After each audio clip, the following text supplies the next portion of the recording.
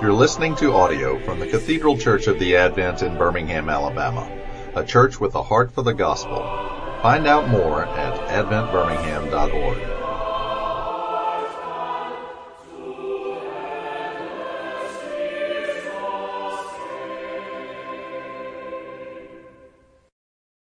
Well, our text is Luke chapter 14. Our subject is biblical hospitality, and our specific title for today is Table Manners.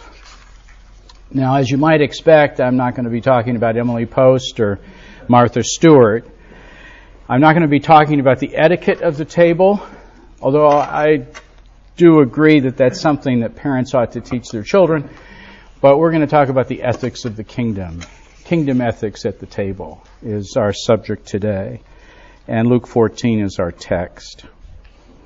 Before I pray, an interesting story, I think, on Billy Graham. One of our professors, Frank Thillman, grew up pretty much within the neighborhood of the Grahams in Montreat. Frank's father, Calvin, was the pastor of the church that Ruth Graham went to. Graham never switched from Southern Baptist to Presbyterian, and although Ruth's father was a long-term missionary in China, but Frank played with the Graham kids, and from time to time would go over to the Grahams, and he remembers Billy Graham fixing him sandwiches for lunch, along with, I forget which child of the Grahams he played with, about the same age. And as that story was being shared this week, one of the students piped up and said, well, that's why Frank Graham is so holy. And just a pause. And then Mark Gentilette responded by saying, no, that's why Billy Graham is so holy. Now, I guess I should have set this story up better. Frank is one of our professors who, if you were trying to illustrate sinless perfection, he probably would qualify. He's a wonderful believer. And unlike most of us, where the students can perceive that we need to confess our sins daily, we don't necessarily perceive that about him. Okay, let's pray. Lord God, thank you for your goodness to us, and as we open your word, we ask that you would speak to us from it by the Holy Spirit, to the glory of the Father, and in the name of the Son. Amen. Well, table manners in Jesus' kingdom ethic. You ought to have an outline. Anybody that could use one that doesn't have one? Anybody else? Good. We spoke last week on Genesis 18. I understand that the tape didn't work, which sometimes is just as good. I wish I knew it wasn't going to work, and then I would have made it much more dialogical. Sometimes I feel a little limited with our taping system here, because I think really the best way to do this class would be around a big table and sort of discussing this passage and getting feedback as we go.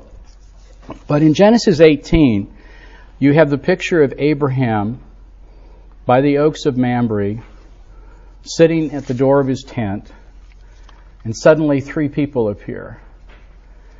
And he rushes to meet them and to extend hospitality.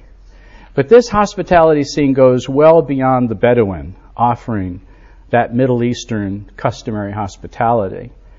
This is the 4th affirmation of the covenant to Abraham.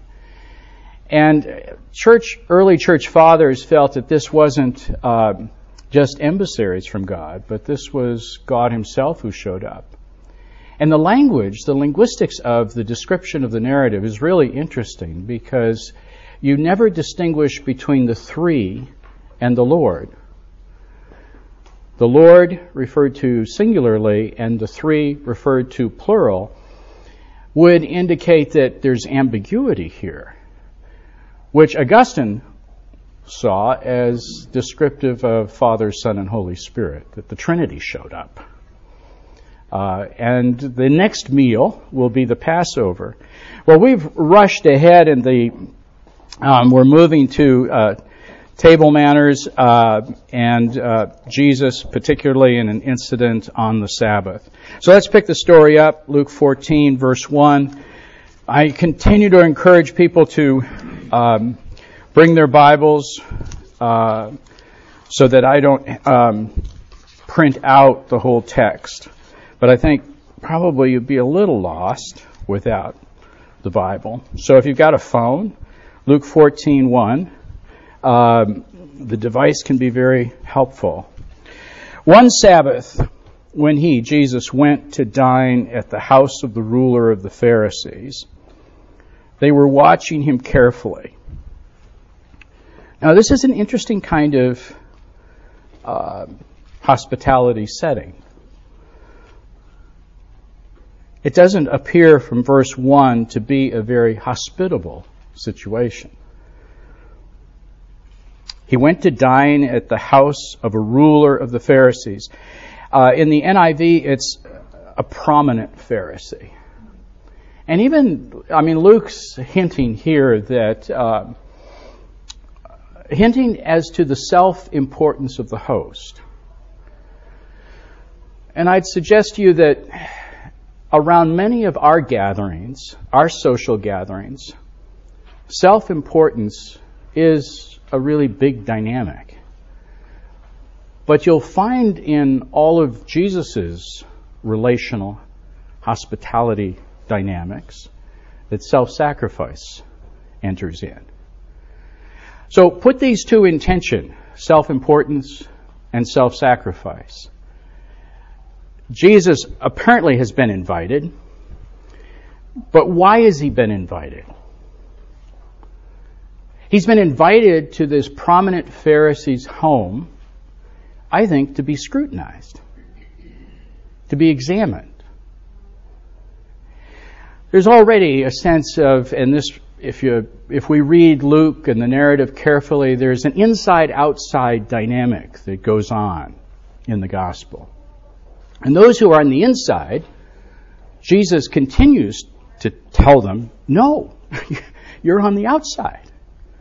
You don't get it. You're not part of this kingdom stuff. You don't understand who's shown up and who's talking to you even now.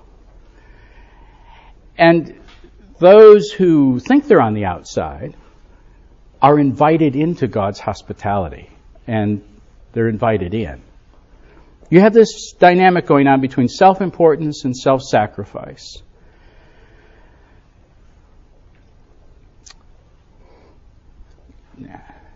Do you like hotel banquets?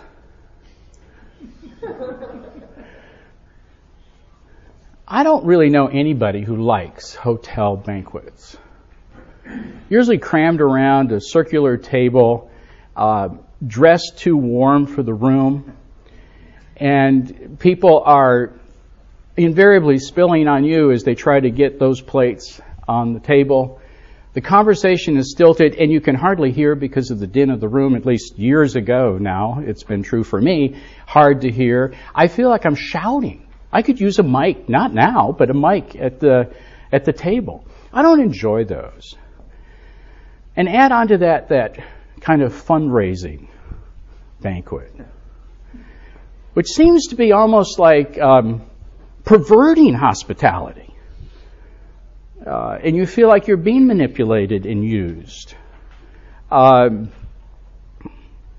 There's a Far Side greeting card that I picked up because it has my surname in it.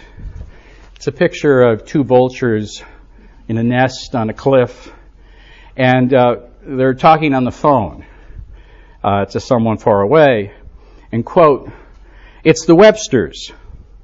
They say there's some pitiful thing dying of thirst out their way, and would we like to come over?" You know, I'd suggest to you that the vulture in this hospitality setting is is the Pharisee. The Pharisee is scrutinizing Jesus, whether or not he truly is whether or not he can be welcomed into the inner circle, into their social gathering and be respected. I doubt if he thinks he can. I imagine he's looking for information so as to distance themselves from him. Number 3 on your thing, the Pharisee and the experts in the law formed an inner circle, and there was little question in their minds that Jesus was on the outside. I think that the Pharisee would even have in mind the idea that Jesus needed their approval to do his work. And I don't think that was on Jesus' mind at all. I don't think Jesus was showing up at that meal because he wanted to kind of win the respect of the Pharisees. And that will become evident in the conversation that ensues around this meal because Jesus takes control. Jim? That's just an interesting parallel to today's world. I feel like so many of us have to get permission from society to be Christians. We've got to get the nod, the approval. They're kind of the gatekeeper to how we... Well, that we worry about the world's recognition, and maybe we need some sort of understanding of self-confidence in the midst of social gatherings. And I'm speaking to myself as much as to anyone on that because I wish I were better and more Jesus-like in social settings to be able to kind of shift the conversation.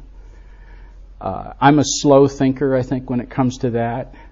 An hour after the occasion, I can think of all sorts of things I should have said or could have said or would have been helpful to say. And I find myself almost on edge because it is an opportunity. And I think we all know, I know people who are really good at that. And I aspire to learn from them in that setting. Well, there's a lot of tension around this table. Let me read more of the passage. We just read verse 1. Verse 2, and behold, there was a man before him who had dropsy. I guess we'd call that gout, a bloated feeling around the joints. And Jesus responded to the lawyers and the Pharisees. Lawyers not meaning our kind of lawyers, but educators, seminary professors, that type of person, saying, is it lawful to heal on the Sabbath or not? Well, okay, that's not the question you ask in polite dinner company, around the table. That would be like me, you taking me out for dinner with a lot of your friends, and I'm saying, well, okay, what do you think about gun control? And it was interesting having a mentoring group discussion on gun control at the seminary this week. And I think to a person, felt like we need to shut up about this. That this would not go over well. I'm all for banning the amendment. Not just assault rifles, but I'd start from scratch all over again. Some of you don't like me now. But Jesus does this. He just drops a bomb in the middle of the conversation. Is it lawful to heal on the Sabbath with... And now, some think that this was a setup. The person with gout and in pain and hardly being able to walk was there on purpose, set up by the Pharisees. Because the reputation of Jesus healing was already something that had spread. Would he do it? Would he recognize this man? And so there's this unspoken dynamic that's going on, and Jesus raises it to the surface. Well, what do you think? Is it lawful to heal on the Sabbath? And what's the response? But they remain silent. Well, now, that's tension producing. Right? You ask a question and they just look at you. You can feel it now, can't you? And then he took him. He healed him. and he sent him away. Okay, this isn't about you, is basically what he's saying to the man that he's just healed. This isn't about you. And he heals him. And, if I were preaching on this in a different, preaching on a typical Sunday morning, I'd say something here about the reality of the miraculous. And I would probably hone in on the fact that I really do believe Jesus healed him and that he had the power of the Creator as he was working on redemption. He had both. But they remained silent, and he took him and healed him and sent him away. And he said to them, okay, follow-up question. Which of you, having a son or an ox, interesting relation, son or an ox, that has fallen into a well on a Sabbath day, will not immediately pull him out? And they couldn't reply to these things. They continue to remain silent. The tension continues to build. And now he told a parable to those who were invited. What right does he have at this table to tell the parable, to control the conversation, to manage this? He takes it. Takes the opportunity. When he noticed how they chose the places of honor, saying to them, when you are invited, so who's scrutinizing who? I mean, the Pharisee is scrutinizing Jesus, but it seems like Jesus is out-scrutinizing the Pharisee as he watches them take these places of privilege. When you're invited by someone to a wedding feast, do you sit down in a place of honor, lest someone more distinguished than you be invited by him? And he who invited you both will come and say to you, well, give your place to this person, and then you will begin with shame to take the lowest place. But when you are invited, go and sit in the lowest place, so that when your host comes, you may say to you, friend, move up higher. We probably this parable and this type of reasoning is so much that pervades even our social Christendom culture that very few of us would even be tempted to go and take a higher place than we thought we might be given, no matter what culture you come from. I just think that in our psyche, we just probably wouldn't do that. But it's interesting how it might impact our conversation. It might impact who we're trying to get close to in the room. Thinking that maybe we can leverage something from somebody who is, in our minds, significant. It's just interesting to play with that dynamic that Jesus is presenting here. And he's drawing we've said the difference between sort of the social reality and the kingdom reality is the difference between self-importance and self-sacrifice. I would say that there's an important distinction here. And think about it. You don't have to agree with me on this at all. You could agree with me on gun control, but you don't have to. The difference between humility and humiliation. I think in the Bible there is a sharp distinction between these two. I'd like to read the italicized paragraph. In the Bible, humility and humiliation stand as opposites. Humility is a spiritual discipline and intentional commitment of the will in relationship to God and others. It's a chosen and cultivated quality of character that matures and deepens with our experience in Christ. Humility is a surrender of our will to the commands of God and the needs of others. The Apostles' exhortation, let this mind be in you, which was also in Christ Jesus, calls for an intentional and resolute self-emptying. Humility is the chosen awareness of our needy dependence on the mercy and wisdom of God. Now, I'm suggesting to you, humility is not a kind of unconscious lowering of oneself. I'm suggesting to you it's an intentional act of commitment in the will. You choose humility.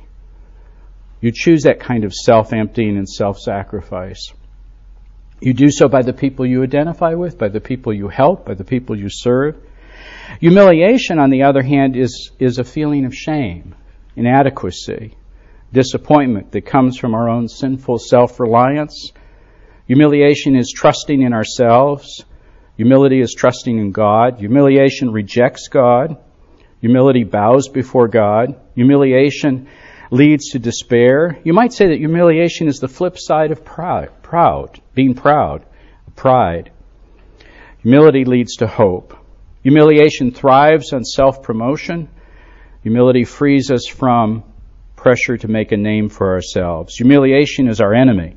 We feel it in our soul, but humility is our friend, whether we know it or not. For there is no other way to deal with humiliation than with humility. The way to deal with both being proud and humiliation is by humbling ourselves before God. And humbling ourselves, I think, before others. Jesus is lecturing. At this table, he's lecturing. He's saying how you should choose your seat. And what your proud choice of seating as you came into this room, he's suggesting to them is a sign of the lack of humility. Verse 11, for everyone who exalts himself will be humbled, and he who humbles himself will be exalted. Well, he's not through yet. Turn the page. He launches into the parable of the great banquet. And he said to the man who had invited him, when you give a dinner or a banquet, he's advising the host now. When you give a dinner or a banquet, do not invite your friends or your brothers or your relatives or your rich neighbors, lest they also invite you in return and you be repaid. Now that's a very dynamic Southern statement. Because family is so important in the South that by the time you've worked through all the family obligations and responsibilities, you don't have any time or any energy for anybody else, do you? So this has interesting implications for our culture. Because we're so family dominated, we don't have anything left. Just to get through birthdays is about all the hospitality that you could handle. So it's interesting for us to think about this. Jesus giving advice to the host that invited him to scrutinize him, but Jesus ends up scrutinizing him. When you give a dinner or a banquet, don't invite your friends.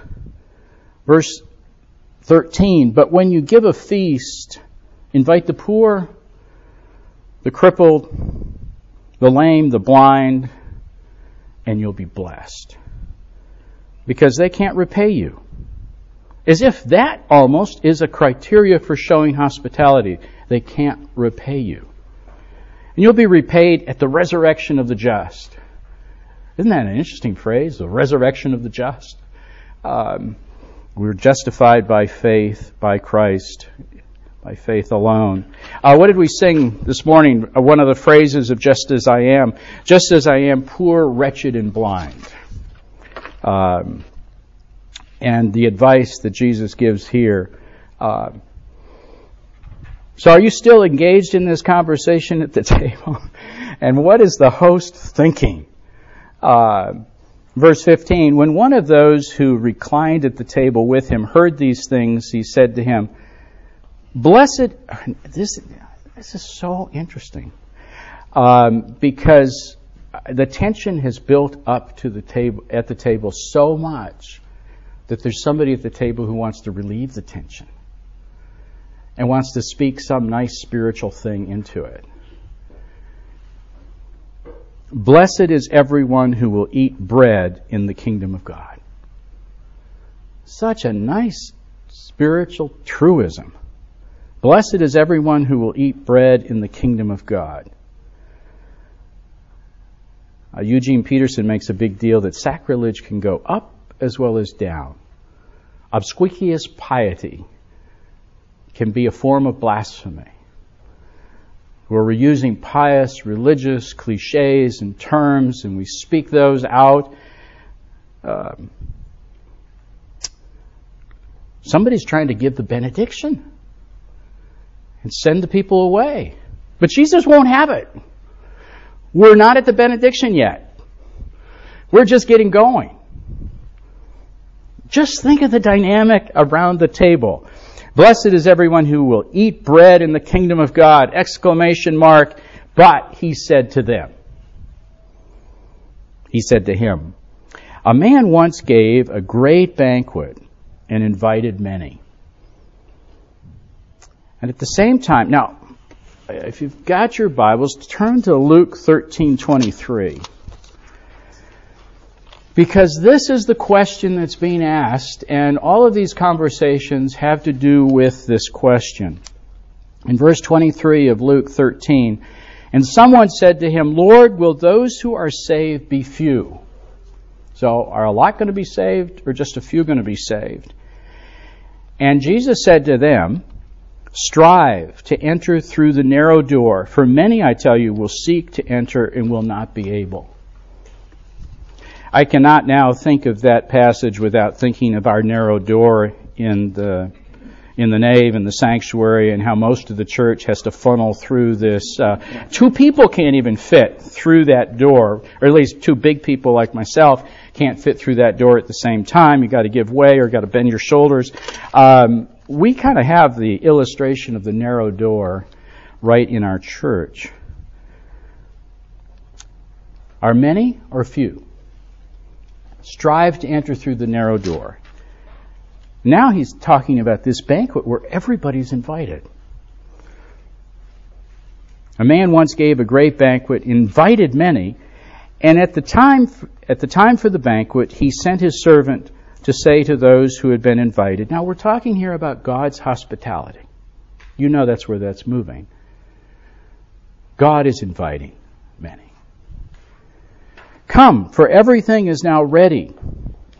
But they all alike began to make excuses. And the first said to him, you know the story. I bought a field. I must go out and see it. Please have me excused. And another said, I've bought 5 yoke of oxen, and I have to go to examine them. Please have me excused.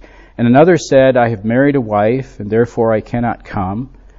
So the servant came and reported these things to the master, and the master of the house became angry and said to his servant, go out quickly. Now, what's characteristic about the excuses? The excuses all have to do with commercial or family life getting in the way of responding to God's invitation, God's good news. What's characteristic about that, what's unique about that, is that the excuses are all really good. They're viable excuses. It's not evil to look into a business transaction that you're doing. It's not wrong to prioritize family. These are all really good excuses. Helmut Thielicke, this is number 2 on your sheet. As a rule, the road to hell is paved not with crimes and great scandals, but with things that are quite harmless, with pure proprieties and simply because these harmless proprieties acquire a false importance in our life because they suddenly get in our light. They still refuse to take the risk of accepting that great joy and giving up their own indulgences and ties in order to have it. And then David Getz, and we won't go into him too much, but he's written a really good book. It's an easy read. It's kind of old now, but it still speaks into our culture very well. Death by Suburb. And as much as we might like to admit it, there's a link between the suburban middle-class Christians and the prominent Pharisees in dinner conversation with Jesus. There's so much that gets in the way of the hospitality of God and the invitation of God. Well-intentioned believers have so many options and distractions that compete with the narrow door invitation to follow Jesus. Getz argues that the suburbs tend to produce inverse spiritual cripples. We've got everything, but we don't have the right thing. So what happens here? In Jesus' description of God's hospitality, Who would constitute the Pharisees in this picture? Those are the people that are giving the excuses. The people who felt that they were on the inside are really on the outside, and they're not showing up at the invitation that God extends. That's essentially what Jesus is saying here. He's saying it to them. He's saying it to them in image. Again, it's a parable. And they don't get it. Verse 21, so the servant came, reported these things to the master. The master of the house became angry and said to his servant, go out quickly to the streets and lanes of the city and bring in the poor and crippled and blind and lame. The people who know they're in need. The people who face the reality of being broken and sin-twisted and deprived. These are the people that know they need salvation. And the servant said, sir, what you commanded has been done, and still there's room. And the master said to the servant, go out to the highways and hedges and compel people to come in, that my house may be filled. For I tell you, none of those men who were invited shall taste my banquet. Now, you notice in verse 25, now great crowds accompany him. It breaks off with the end of the parable. For I tell you, none of those men who were invited shall taste my banquet. Now, wouldn't it have been nice if we could have finished with the benediction in verse 15? Blessed is everyone who will eat bread in the kingdom of God. Amen. Goodbye. It's been a nice evening. Or noon dinner. But it doesn't. It ends on this sour note. For I tell you, none of those who were invited shall taste my banquet.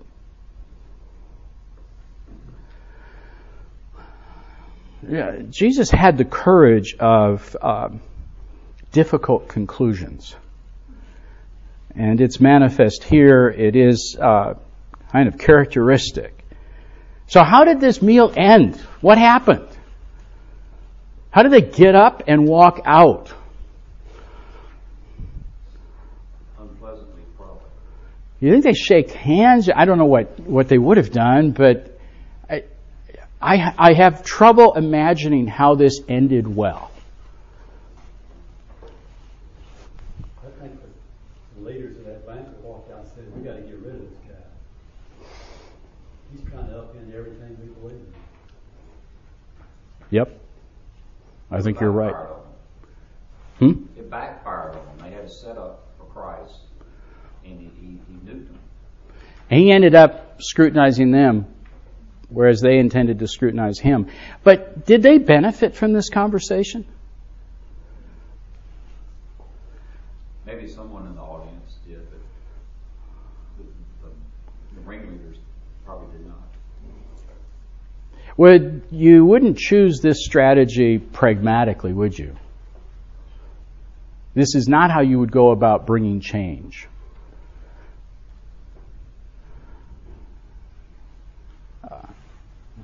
You wouldn't want me to give this kind of advice to pastors in training, though, would you?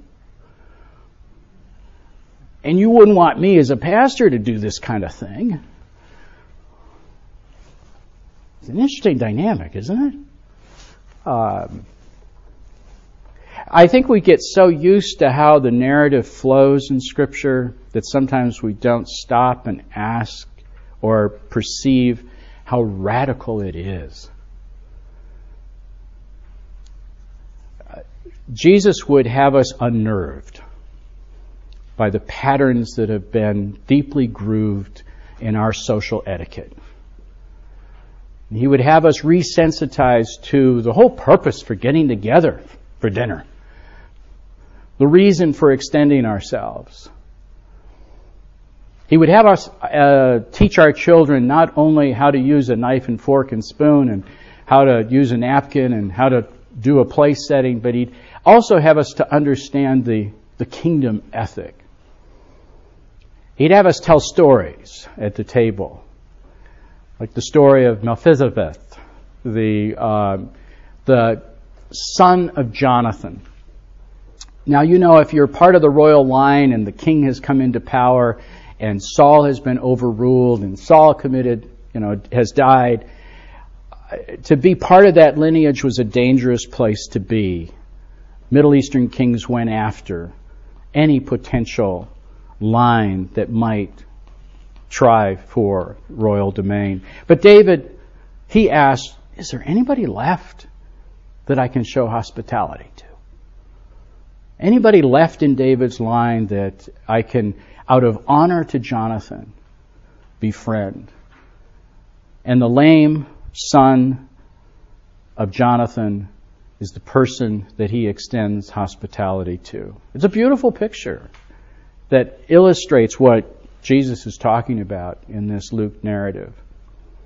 Another story that we could tell at the table to our children and to our friends to illustrate the biblical kind of understanding of hospitality is Paul.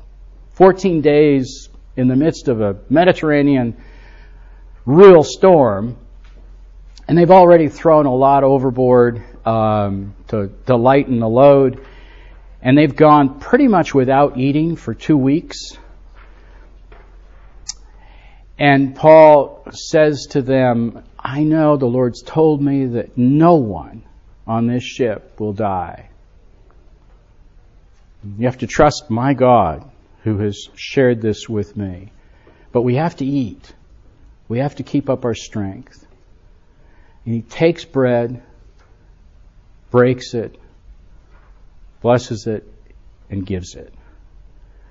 Now, to me, that's how Acts ends. And how does Luke, for volume 1 of the Luke Acts series, how does Luke end? Luke 24, the two disciples on the road to Emmaus.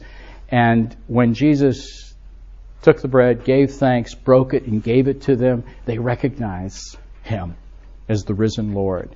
And now you have at the end of Acts our missionary Paul, who's bringing the gospel to the Gentiles, on board with a pagan group of criminals and Roman soldiers, takes, breaks, blesses, and gives the same verbs.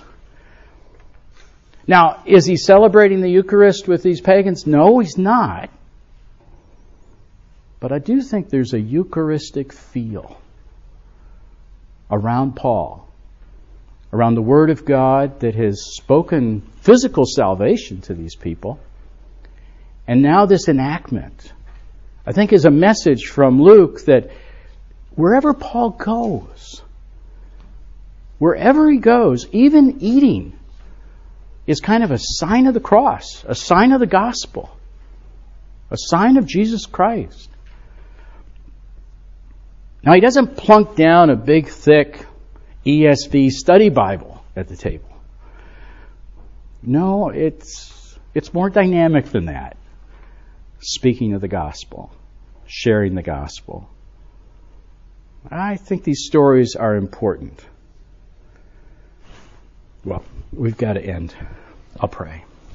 Lord God, thank you. Please continue to help us understand your word and the importance of your view of hospitality, the invitation of the gospel. We pray this in the name of Christ our Lord. Amen.